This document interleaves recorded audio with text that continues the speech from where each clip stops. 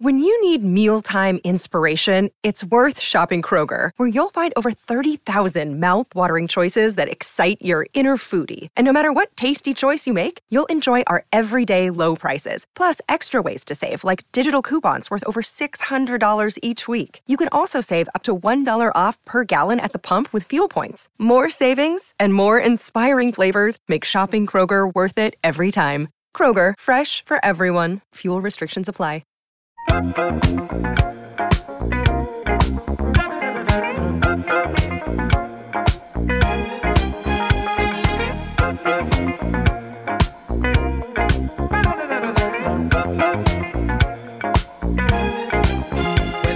Welcome back to Hit Parade, a podcast of pop chart history from Slate Magazine about the hits from coast to coast. I'm Chris Molanphy, chart analyst, pop critic, and writer of Slate's Why Is This Song Number One series. On our last episode, we started the celebration of Hit Parade's 5th birthday with a recap of some core principles of our show and a spin through some of your favorite artists and musical factoids. Now it's time for the moment of truth, the official countdown of your favorite episodes. A few words about our survey. We are not Billboard magazine, or Nielsen, or MRC, or Luminate, or any of the other data collectors throughout chart history. Our tally was not all that rigorous. Some of you gave us a solid top 5 episodes list, exactly what we asked for. Some provided, generously, a top 10, more than we asked for. Many of you forced yourself to limit your lists to just 5 episodes, but then you included a handful of honorable mentions. I like to think of these as the bubbling under votes of our survey. Kind of like that Gary Newman hit after Cars in 1980 that bubbled under the Hot 100 at number 105.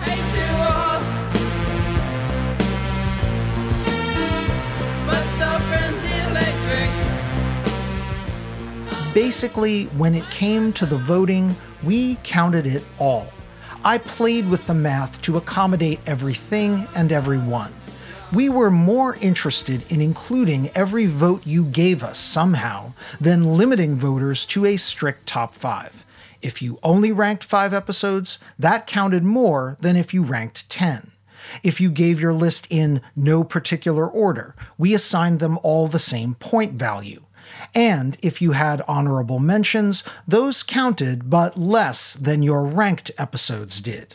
Call our methodology a little slipshod, but I compare it to that week in 1969 when Billboard changed the Hot 100 rules to count A and B sides together in the same position, which instantly gave the Beatles "Come Together."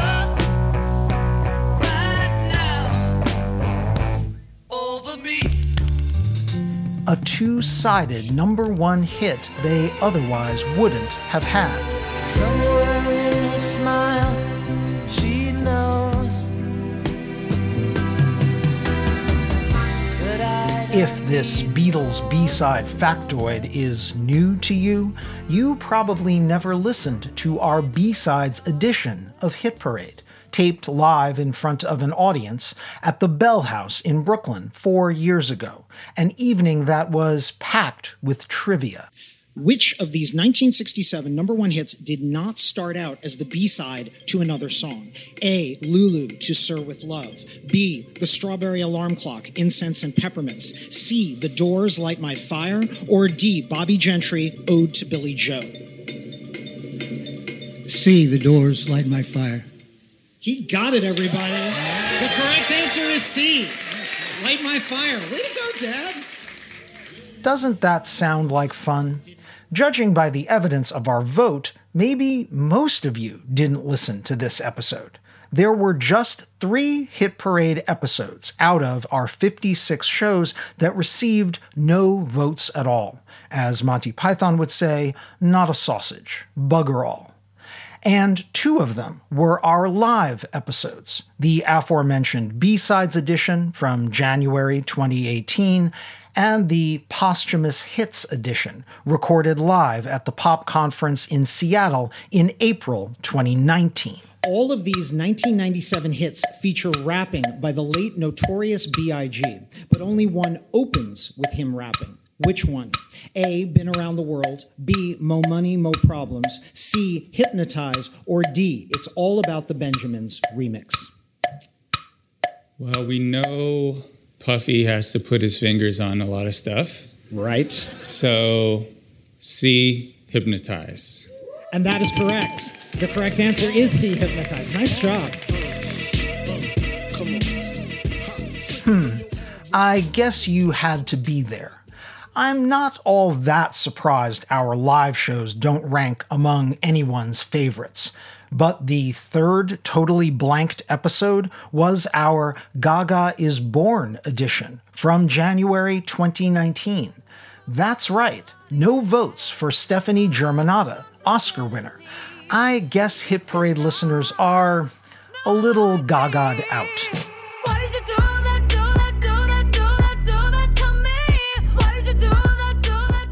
Still, let's look at the glass as 53/56ths full.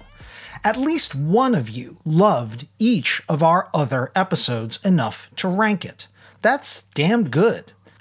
Now, while I'm discussing the shows that placed out of the money, can I reveal a few surprising underperformers? Neither of our Beatles-related episodes made the top 10, including the Fab Four Sweep edition about the historic week in 1964 when the Beatles locked down the entire top 5. Well, shake it up, baby, now. Shake it up, baby. Twist and shout. Twist and shout. Come on, come on, come on, come on, baby. Nor our Without the Beatles edition, about the 3 Lennon-McCartney songs that went to number 1 by other artists, including John Lennon's buddy, Elton John.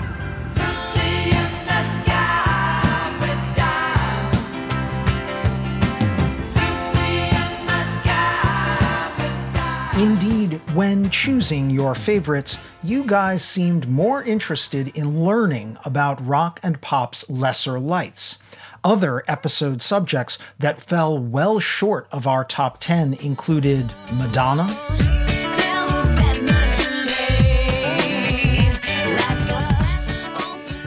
Nirvana,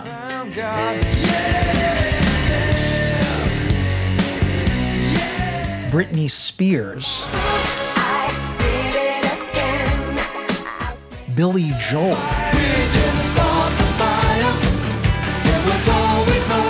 Taylor Swift,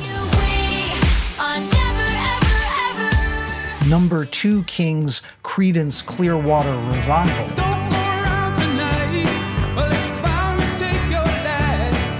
both Whitney Houston and Mariah Carey,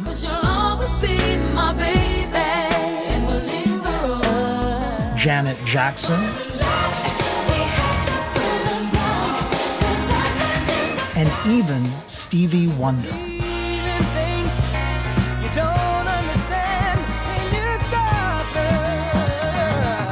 Mind you, episodes about these superstars did receive considerable numbers of votes. And anecdotally, I hear all the time from listeners who appreciate our single artist deep dives. But all of them finished below the top 20. Clearly, the most impassioned Hit Parade listeners are not swayed by a boldface name alone. Folks tell me that they learn a lot from this show. And apparently, what you are happiest learning about is an unusual chart concept, a new genre name, or how 2, 3, or even 4 superstars' careers paralleled each other.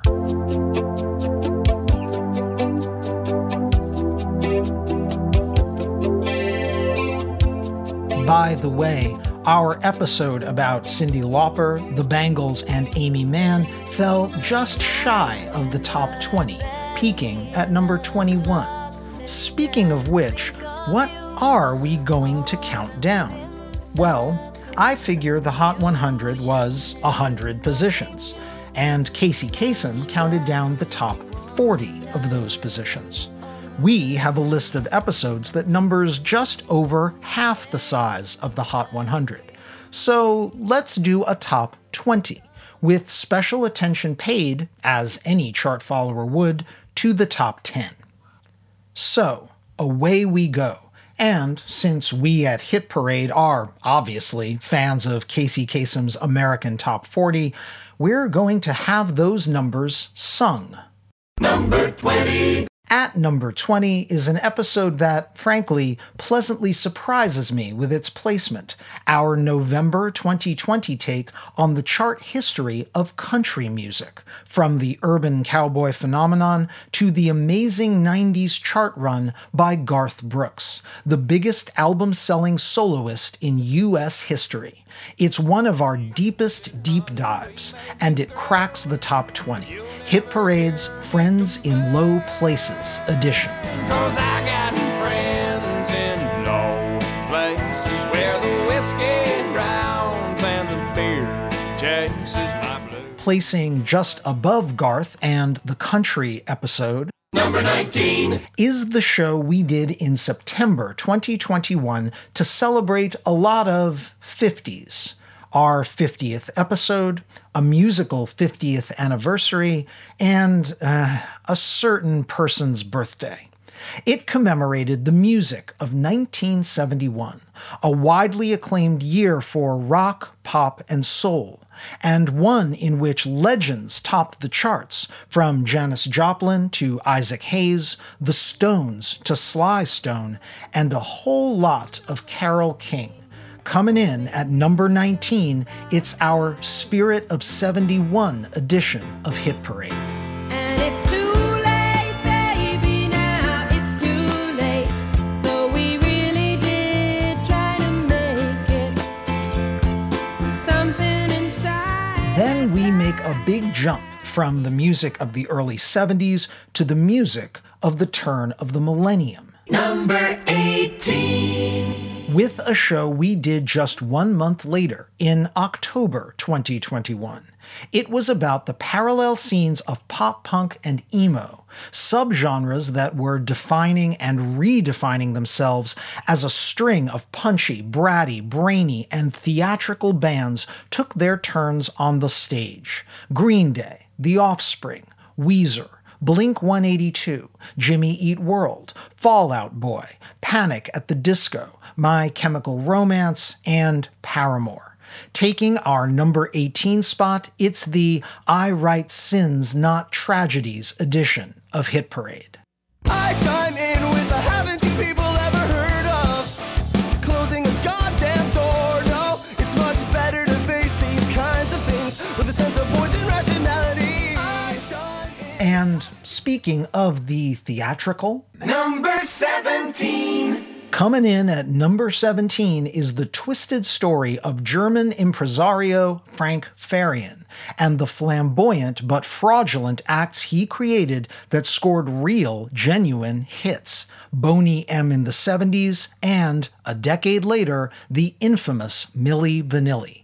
Maybe Rob Pilatus and Fabrice Morvan, the Milli Vanilli frontmen, weren't singing a note on all of those hits.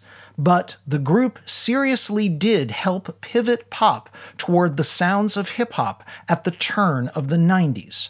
Released in May 2021, it's Hit Parade's Blame It on the Fane edition. Blame it on the rain that was falling. Blame it on the stars that shine that night. You ranked 'em, Hit Parade counts 'em down. Number 16.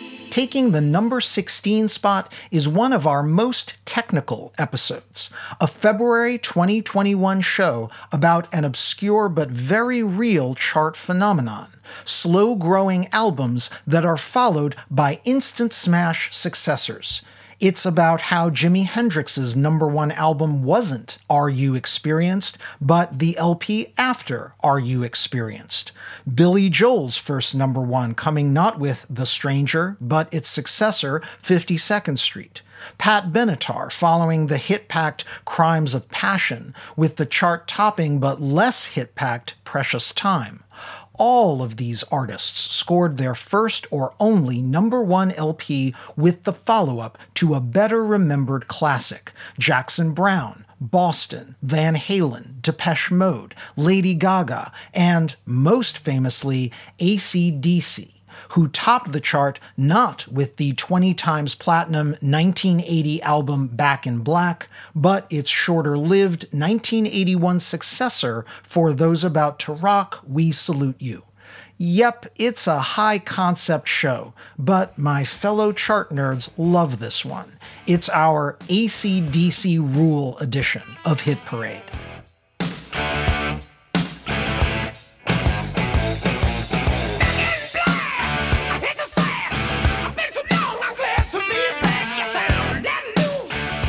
Then, coming up next, a show about a band that was more like a universe. Number 15. It's the former gang of prog rockers who spun off a slew of hit-making careers: Peter Gabriel, Mike and the Mechanics, Steve Hackett, and maybe you've heard of this guy, Phil Collins. He launched a solo career and scored a string of #1s without leaving the band that propelled him to fame, a band, appropriately enough, called Genesis. And as I noted earlier in this episode, when Peter Gabriel finally scored a #1 hit of his own, he did it by knocking his old bandmates out of the top slot. You can't make this up, folks. Coming in at number 15, our May 2019 story of the Genesis family tree, the Invisible Miracle Sledgehammer edition of Hit Parade. But why does it always seem to be me looking at you with you looking at me? It's always the same, it's just a shame, that's all. We're getting closer to the top 10. Number 14. Here's the highest placing episode about the biggest rock group of all time. 1 week in 1964, at the height of Beatlemania, the Fab Four locked down the entire Hot 100 top 5, a chart feat that wouldn't be duplicated until the streaming era, more than 50 years later.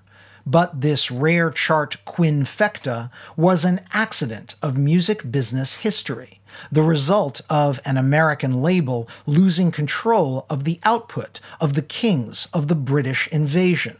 It's a story of fandom, foolishness, and phenomenal music. Yeah.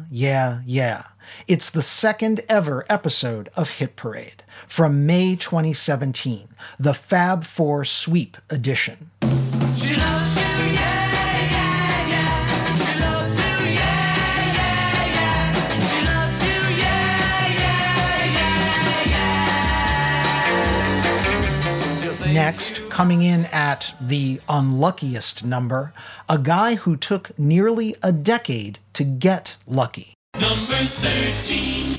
They called him the Boss. But he wasn't boss of the charts in the 70s. That was the decade he got signed, formed the E Street Band, recorded the classic Born to Run, and reinvented rock for a new generation.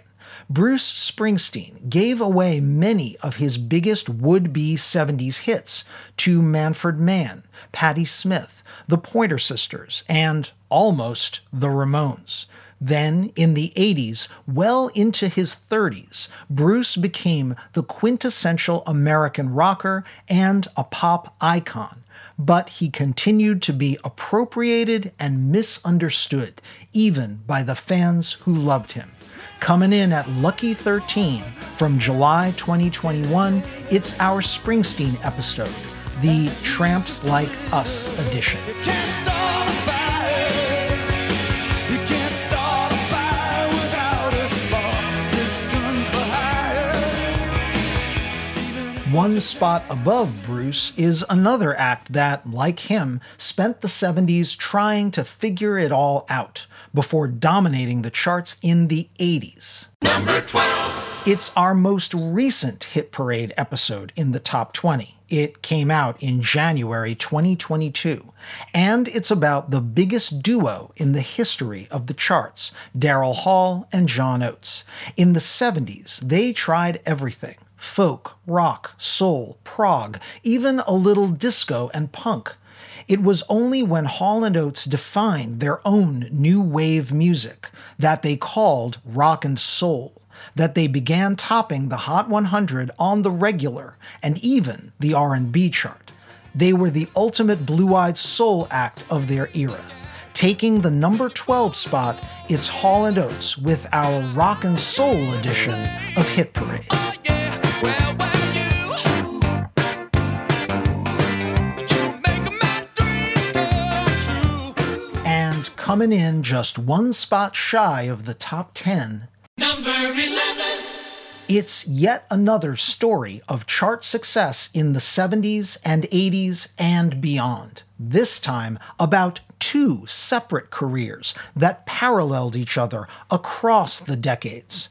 Elton John, the extravagant Captain Fantastic, who dominated the charts for the first half of the 70s until a 1976 tiptoe out of the closet sent his career momentarily into the wilderness.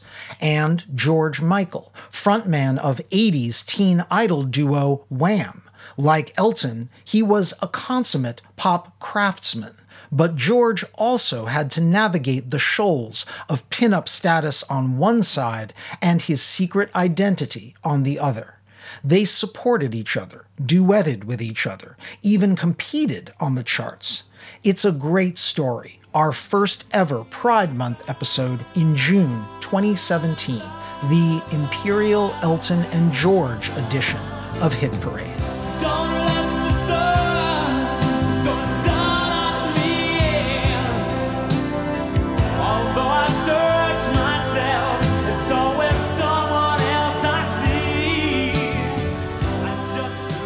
Coming up, we enter the top 10 with Goths, Gibbs, Princes, and Queens.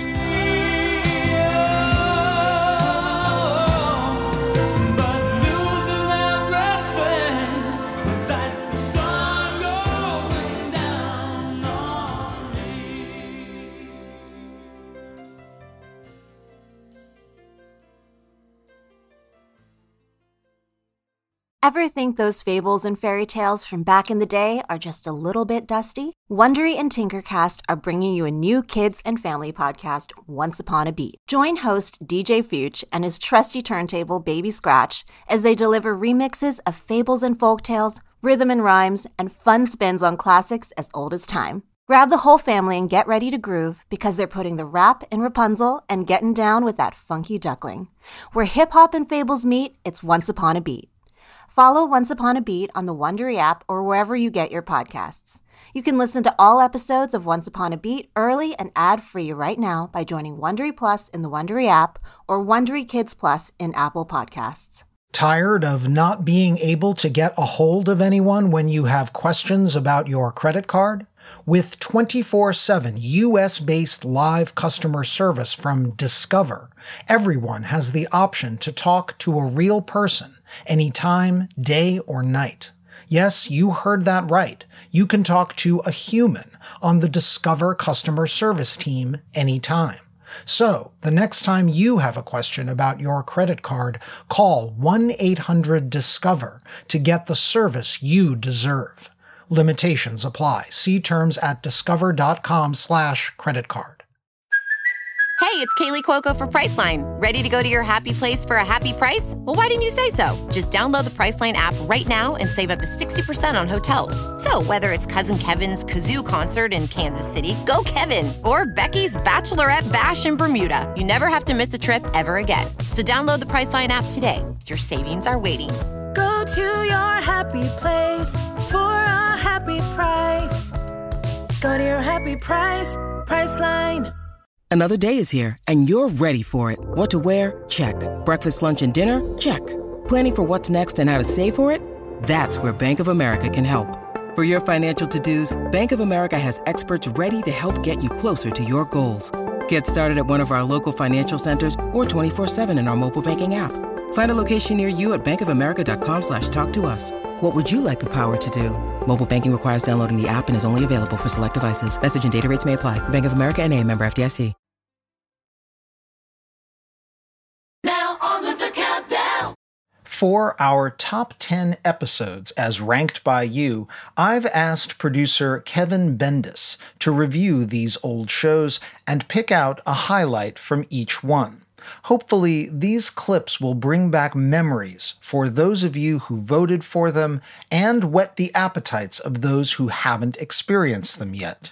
We open our top 10 with an episode about a wave of bands who seemed like they were never meant to be on a Billboard chart at all. Number 10. From October 2019, it's our episode about how a generation of post-punk, goth, and just plain doomy rock bands, The Cure, Susie and the Banshees, Bauhaus, The Smiths, Depeche Mode, Joy Division, and New Order, transitioned from punk clubs and alienated teen bedrooms to the top of the charts. Kicking off our Countdown's Top 10, it's Hit Parade's Lost and Lonely edition.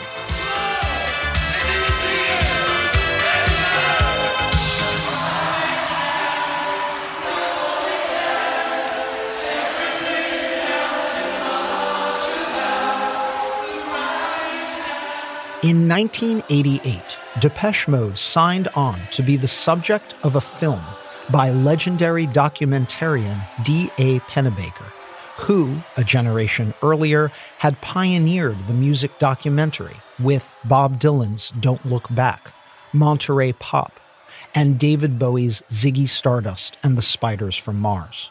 For 101, Pennebaker shot the finale of Depeche Mode's Music for the Masses tour, whose 101st show took place at the Rose Bowl in Pasadena, California. The film captured the extreme devotion of fans traveling cross-country to see the show, as well as the frenzy at the concert itself.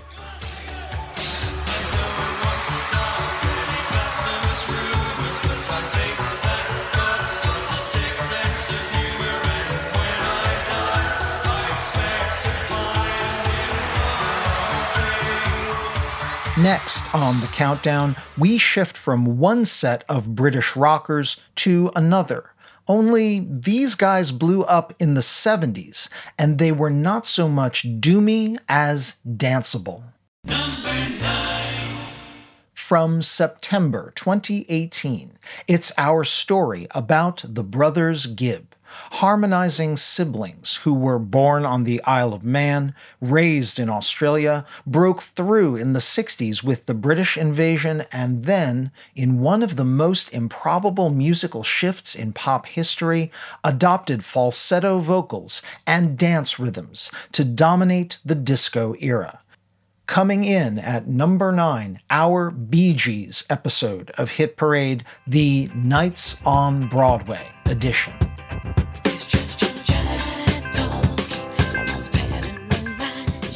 Every day when the Gibbs drove to Criteria Studios, crossing the causeway that connected Biscayne Bay to Miami, the wheels of their car made a distinctive chicka-chicka rhythm. Barry's wife Linda once told her husband, quote, "Listen to that noise. It's our drive talking." Barry instantly turned that phrase into a song, building the chicka-chicka sound into its opening rhythm and collaborating on the melody and harmonies with Morris and Robin. For the finishing touch, a new studio collaborator brought in by Arif Mardin, Welsh keyboardist Blue Weaver, played a distinctive synthesizer hook that recalled the synclavier playing of Stevie Wonder. It was the breakthrough disco smash of 1975.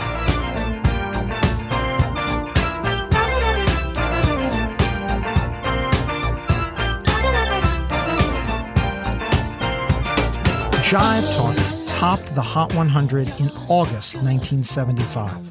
4 months later, Nights on Broadway followed it into the top 10, peaking at number 7. More important, it had established the template for the Bee Gees in the second half of the 70s. And one thing was certain, they were bringing back the piercing falsetto of Nights on Broadway and applying it to all of their material.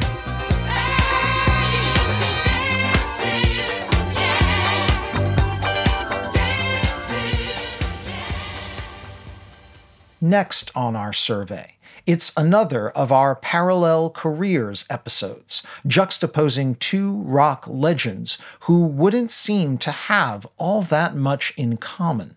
Number 8.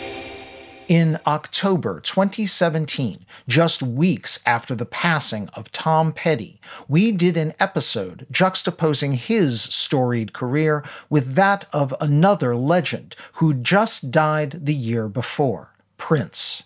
Famously, in 2004, Prince joined Petty on stage at the Rock and Roll Hall of Fame for what is now regarded as the institution's greatest live performance.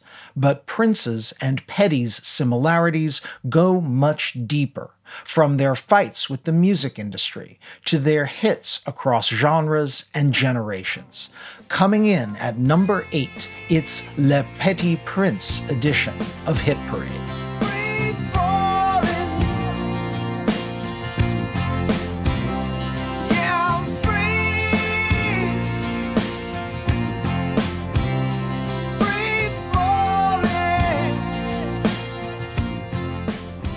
Prince sat with Rolling Stone for the interview that put him back on the cover of the magazine.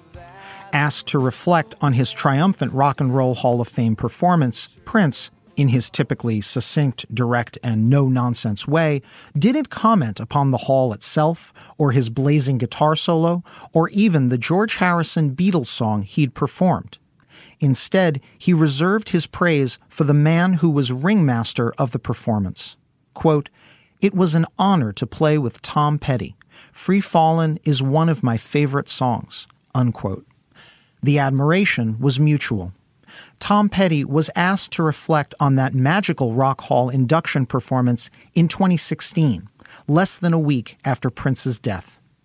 And, as it turns out, just 18 months before Petty's own. Petty called Prince's 2004 performance thrilling, but Petty also had the last word in the article about Prince himself. Quote, "It's funny, because just a few days ago, he was in my mind all afternoon. I was thinking about him. I had just been talking with Susanna Hoffs of the Bangles. He wrote their Manic Monday song. And I was thinking about him a lot that day, and I almost told myself I was going to call him and just see how he was. I'm starting to think you should just act on those things all the time."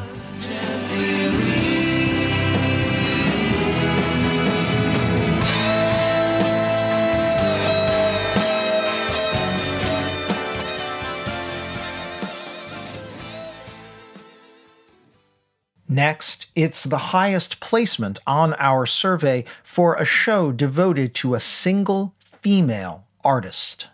Number 7. Coming in at Lucky 7 is my mash note to 70s vocal queen and club culture auteur Donna Summer. She was a hitmaker for 2 decades and a dance floor deity for more than 3. And her collaborations with producers Giorgio Moroder and Pete Bellotti were formative in dance, electronic, and rock music. Our episode examines how Summer became the ultimate disco diva and how she transcended that role altogether. One of my all-time personal favorites from our podcast, it's our Queen of Disco edition of Hit Parade.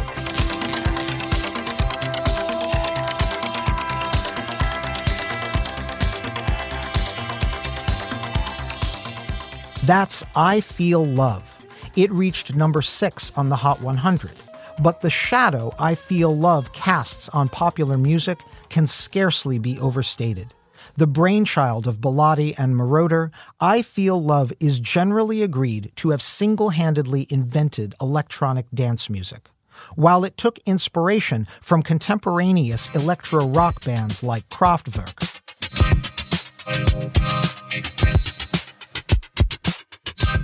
I Feel Love was the first ever hit single with an entirely synthesized backing track. The only organic thing on it was Donna Summer's voice. Summer helped Moroder and Bilotti arrange the song's complex vocal melody because, as Moroder told veteran music critic Simon Reynolds, I Feel Love is a difficult song to sing.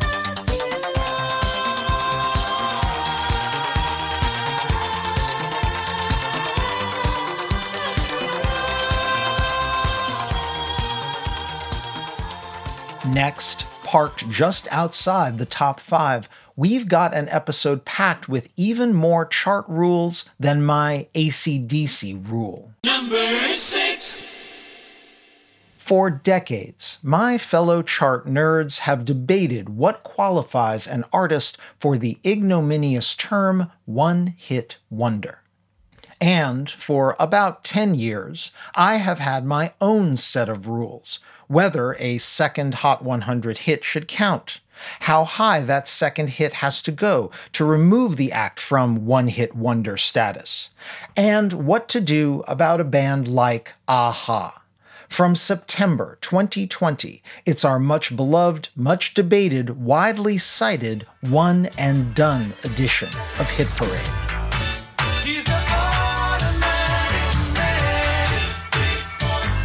Not familiar with that one? This song is called Automatic Man, and it peaked at number 34 in November 1983. So, an actual top 40 hit. And it was by Michael Zembello. And the reason Automatic Man hit the top 40 was that Zembello was coming off a number 1 hit from 2 months earlier.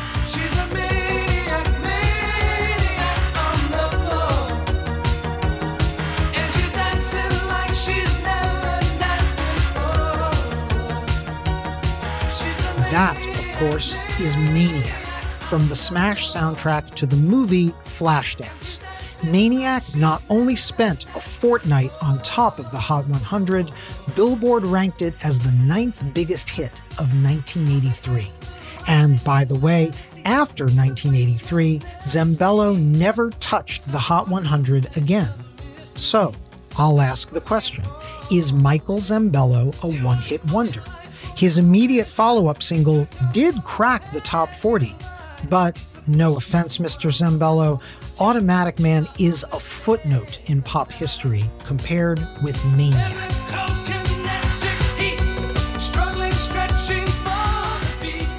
We've got just 5 big ones left until your number 1 Hit Parade episode. And next, another story of the disco era and beyond. Number 5. Say the band name Chic, and folks might think of polyester suits and smooth disco grooves. Say the names Bernard Edwards and Nile Rodgers, however, and it opens up a plethora of hits for Sister Sledge, Diana Ross, David Bowie, Madonna, Duran Duran, Robert Palmer, the B-52s, and even Daft Punk. The Chic universe of hits lasted far beyond the disco era and even formed the basis for hip-hop. From January 2021, it's our These Are the Good Times edition of Hit Parade.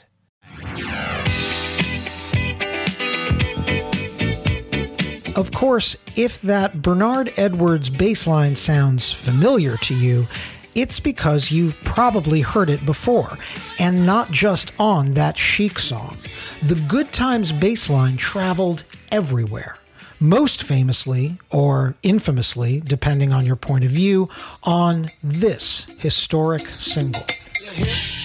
The hip hop, you don't stop. Rock it out, baby, bubba to the boogity bang bang, the boogie to the boogity beat. One of the first recorded rap singles, and the first, period, to crack the Billboard Hot 100, where it peaked at number 36, Rapper's Delight is notorious for borrowing, or biting, or let's just say it, stealing the bass line from Good Times. Even re-recorded, it's the same bass line. The Sugar Hill team meant to recreate Good Times. That was the point. I'm in love with you. The Casanova legend must have been true. I said, by the way, baby, what's your name? Said I go by the name Lois Lane. And you. Rogers still, to this day, will throw in rhymes from Rapper's Delight into his live performances of Good Times.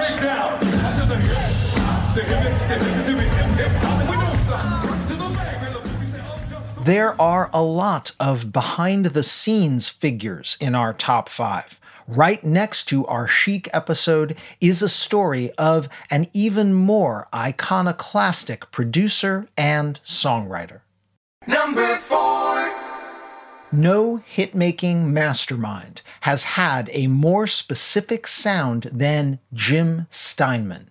Pounding pianos, revving motorcycles, sometimes literal thunder, and power vocalists singing passionate, almost nonsensical lyrics.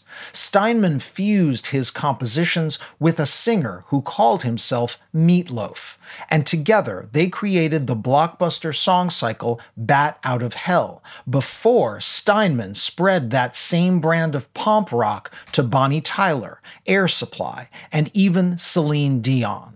Forever's gonna start tonight in our Turn Around Bright Eyes edition of Hit Parade.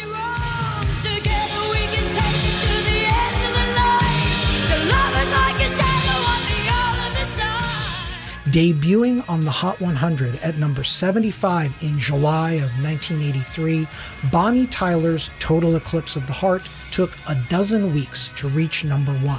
Rising alongside Total Eclipse of the Heart was another bombastic, ultra-power ballad from the Jim Steinman cinematic universe. Jim Steinman agreed to produce Air Supply's Making Love Out of Nothing at All, and it would give lead singer Russell Hitchcock the biggest vocal workout of his life.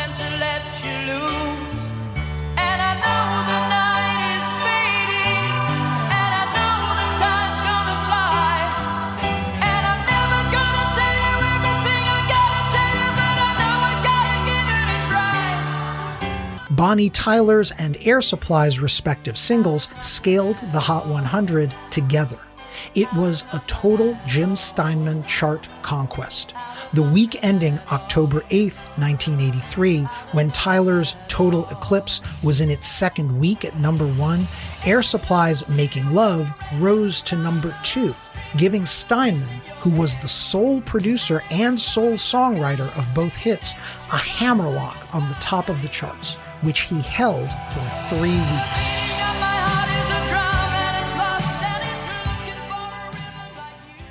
We're down to our top 3, and I must say, I was shocked at how many people name-checked this next episode. I thought our Cure Depeche Mode show would be your favorite on the subject of alternative rock. Guess again. Number 3. At the start of the 1980s, 2 bands with very different styles put the southern college town of Athens, Georgia, on the map as a rock and roll mecca. The B-52s, avatars of kitsch, proudly queer, the ultimate party band. And R.E.M., the college rock godfathers, with jangly guitars and elliptical lyrics. Together, these bands made Athens the epicenter of alternative cool in the 80s and early 90s. And they became unlikely hitmakers after years on the indie circuit, shifting from Rock Lobster and Radio Free Europe to Love Shack and Losing My Religion. From June 2018, one of our proudest Pride Month episodes, the Deadbeat Club edition of Hit Parade.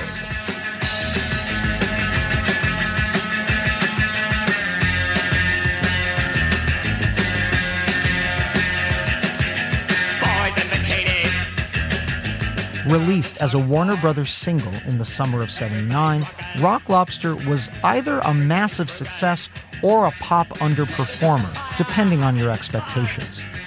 In the United Kingdom, it scraped the top 40, reaching number 37 in August of 1979.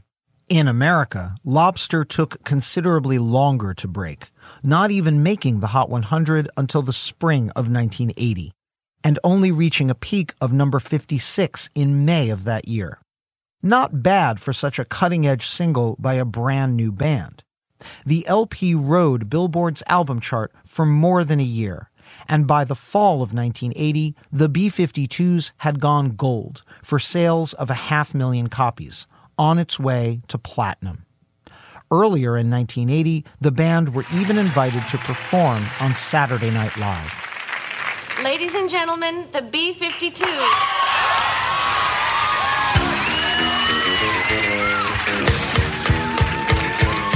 We were at a party. And here love fell in the day. Summer reached in and grabbed it. Was the rock star.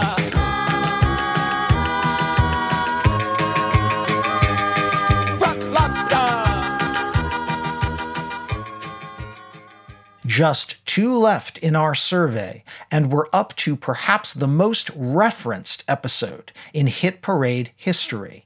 You might even call it our earliest exposé. Number 2.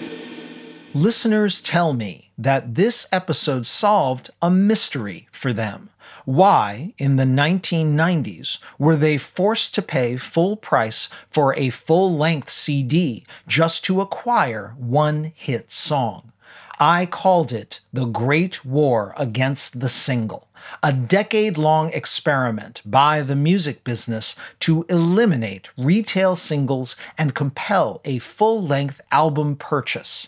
From MC Hammer to Alanis Morissette, the Rembrandts to No Doubt, Chumbawamba to Sugar Ray. A slew of 90s hitmakers underperformed on or disappeared altogether from the Hot 100 because you couldn't buy their songs, only their albums. It was a tactic that led to consumer backlash and, arguably, Napster. From September 2017, our formative podcast-defining The Great War Against the Single edition of Hit Parade.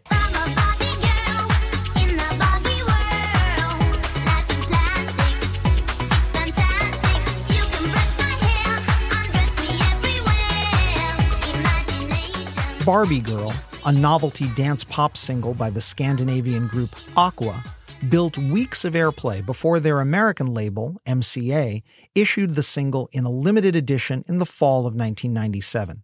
Copies of the retail single were exhausted quickly, but by Christmas, Aqua's album, Aquarium, was double platinum. Within 2 years, the album was triple platinum. Nothing's fine, I'm torn. I'm all out of faith. This is how I feel. I'm cold and I am shamed, lying naked on the floor. Illusion never. Torn by Australian model, soap opera actress, and pop singer Natalie Imbruglia, spent 11 weeks in 1998 as American radio's top song.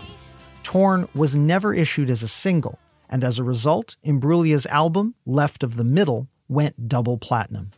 A little bit of Monica in my life, a little bit of Erica by my side, a little bit of Rita's all I need, a little bit of Tina's what I see, a little bit of... Lou Bega, a German-born Latin pop musician, proffering a kitschy brand of modern mambo, scored a global hit in the summer of 1999 with his dance pop take on Perez Prado's 1950s classic Mambo No. 5. Amazingly, even Bega's gleefully junky record went unreleased on CD single, compelling more than 3 million Americans to buy his album, A Little Bit of Mambo. I'm blue, I've been deed, I've been died, I've been deed, I've been died, I've been deed, I've been died. Now we're up to the number 1 episode, the one that you, our listenership, voted for the most in our 5-year Hit Parade survey. And let me just say, the vote wasn't close. This episode beat The Great War Against the Single, our number 2 show, by nearly 25%. And like Great War, it's an explainer, the kind of nerdy deep dive that, you all tell me, Hit Parade does best. It's an episode we first broadcast in the summer of 2020, at the height of the pandemic. Because we had to paywall it in that challenging summer, and so many of you told us it brought you comfort that year, we rebroadcast it, this time with ads for all Hit Parade listeners, in the summer of 2021. You might say this episode has it all. Chart-topping hits, musicological backstory, a wealth of trivia, and, like the AC/DC Rule or One and Done editions, a definitional explanation of a chart and musical phenomenon the world needed a name for. In this case, I didn't make up that name.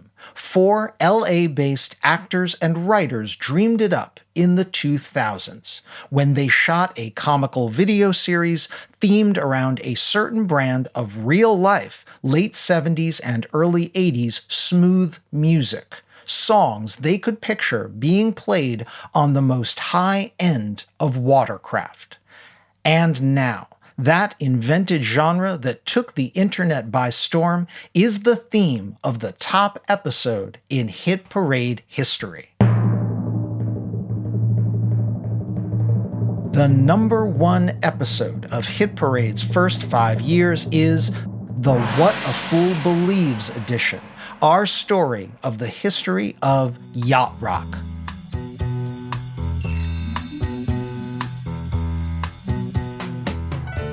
By the mid-70s, Steely Dan, named after a dildo in William S. Burroughs' Beat Generation novel Naked Lunch, had stopped touring entirely to focus on studio LPs.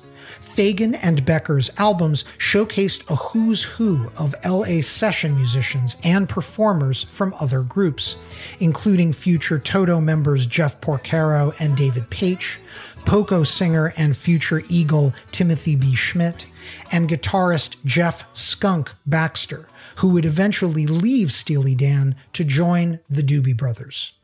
Another future Doobie who broke through with the duo was the uniquely burry baritone Michael McDonald, who began singing prominently on the Dan's 1975 album, Katy Live. If the folks will have me, then they'll have me. Any world that I'm welcome to, I say. Any world that I'm welcome to. So, that's our number 1. Speaking of which, before I close this commemorative edition of our show, I want to say a word about The One, something I have invoked at the end of every Hit Parade episode since the podcast's launch. I always saw this show as a de facto homage to American Top 40 and Casey Kasem. At the end of every AT40, Casey would close with this bit of homespun wisdom. Till then, keep your feet in the ground and keep reaching for the stars. It's an inspiring phrase, and maybe a slightly nonsensical one. What does it mean? Basically, whatever you want it to mean. I wanted a bit of kind-hearted doggerel like that for the end of each Hit Parade. And my idea, to invoke the number 1 hits we so often chronicle on this show, was to cross the parade image of marching with James Brown's legendary concept of the one. Everybody hit it! Come on now! Good God! Previously, with rhythm and blues, rock and roll and soul music, the emphasis had been on the 2nd and 4th beats of the bar. What James Brown did was to stress the first beat. This became the bedrock of funk music, the rhythm of the one.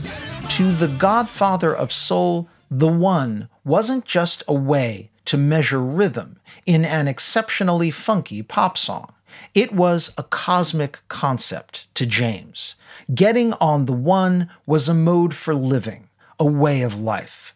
And that's what I share with you all at the end of every episode.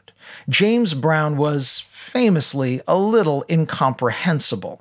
So is my monthly Hit Parade sign-off. But I think you know what I mean by keep on marching on the one. I'm going to keep on marching. because this podcast has so many more stories to tell.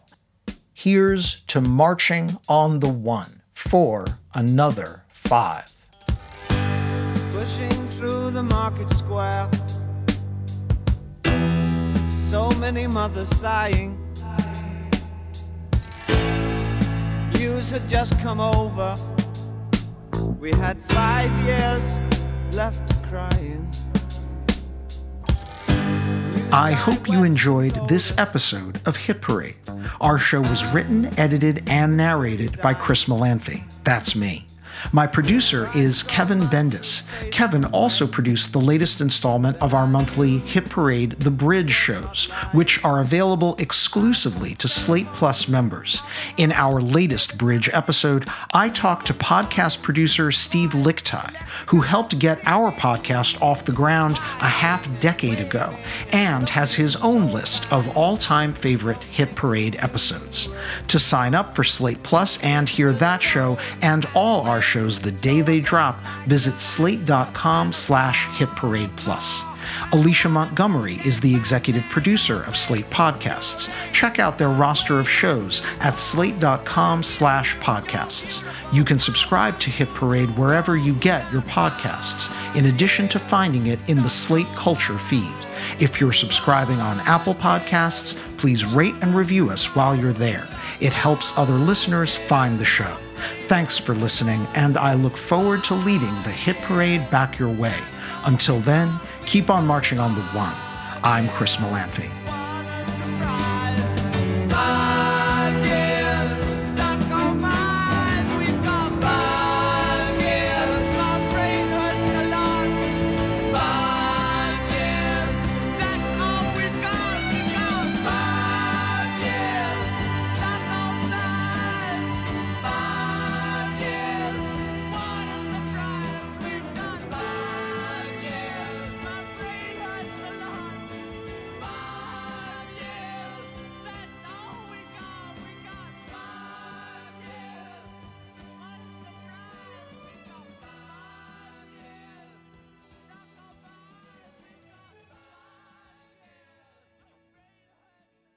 This is the story of the one.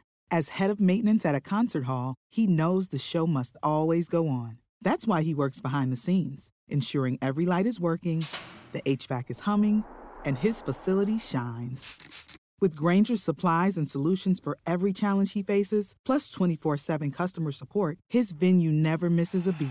Call quickgrainger.com or just stop by. Grainger, for the ones who get it done.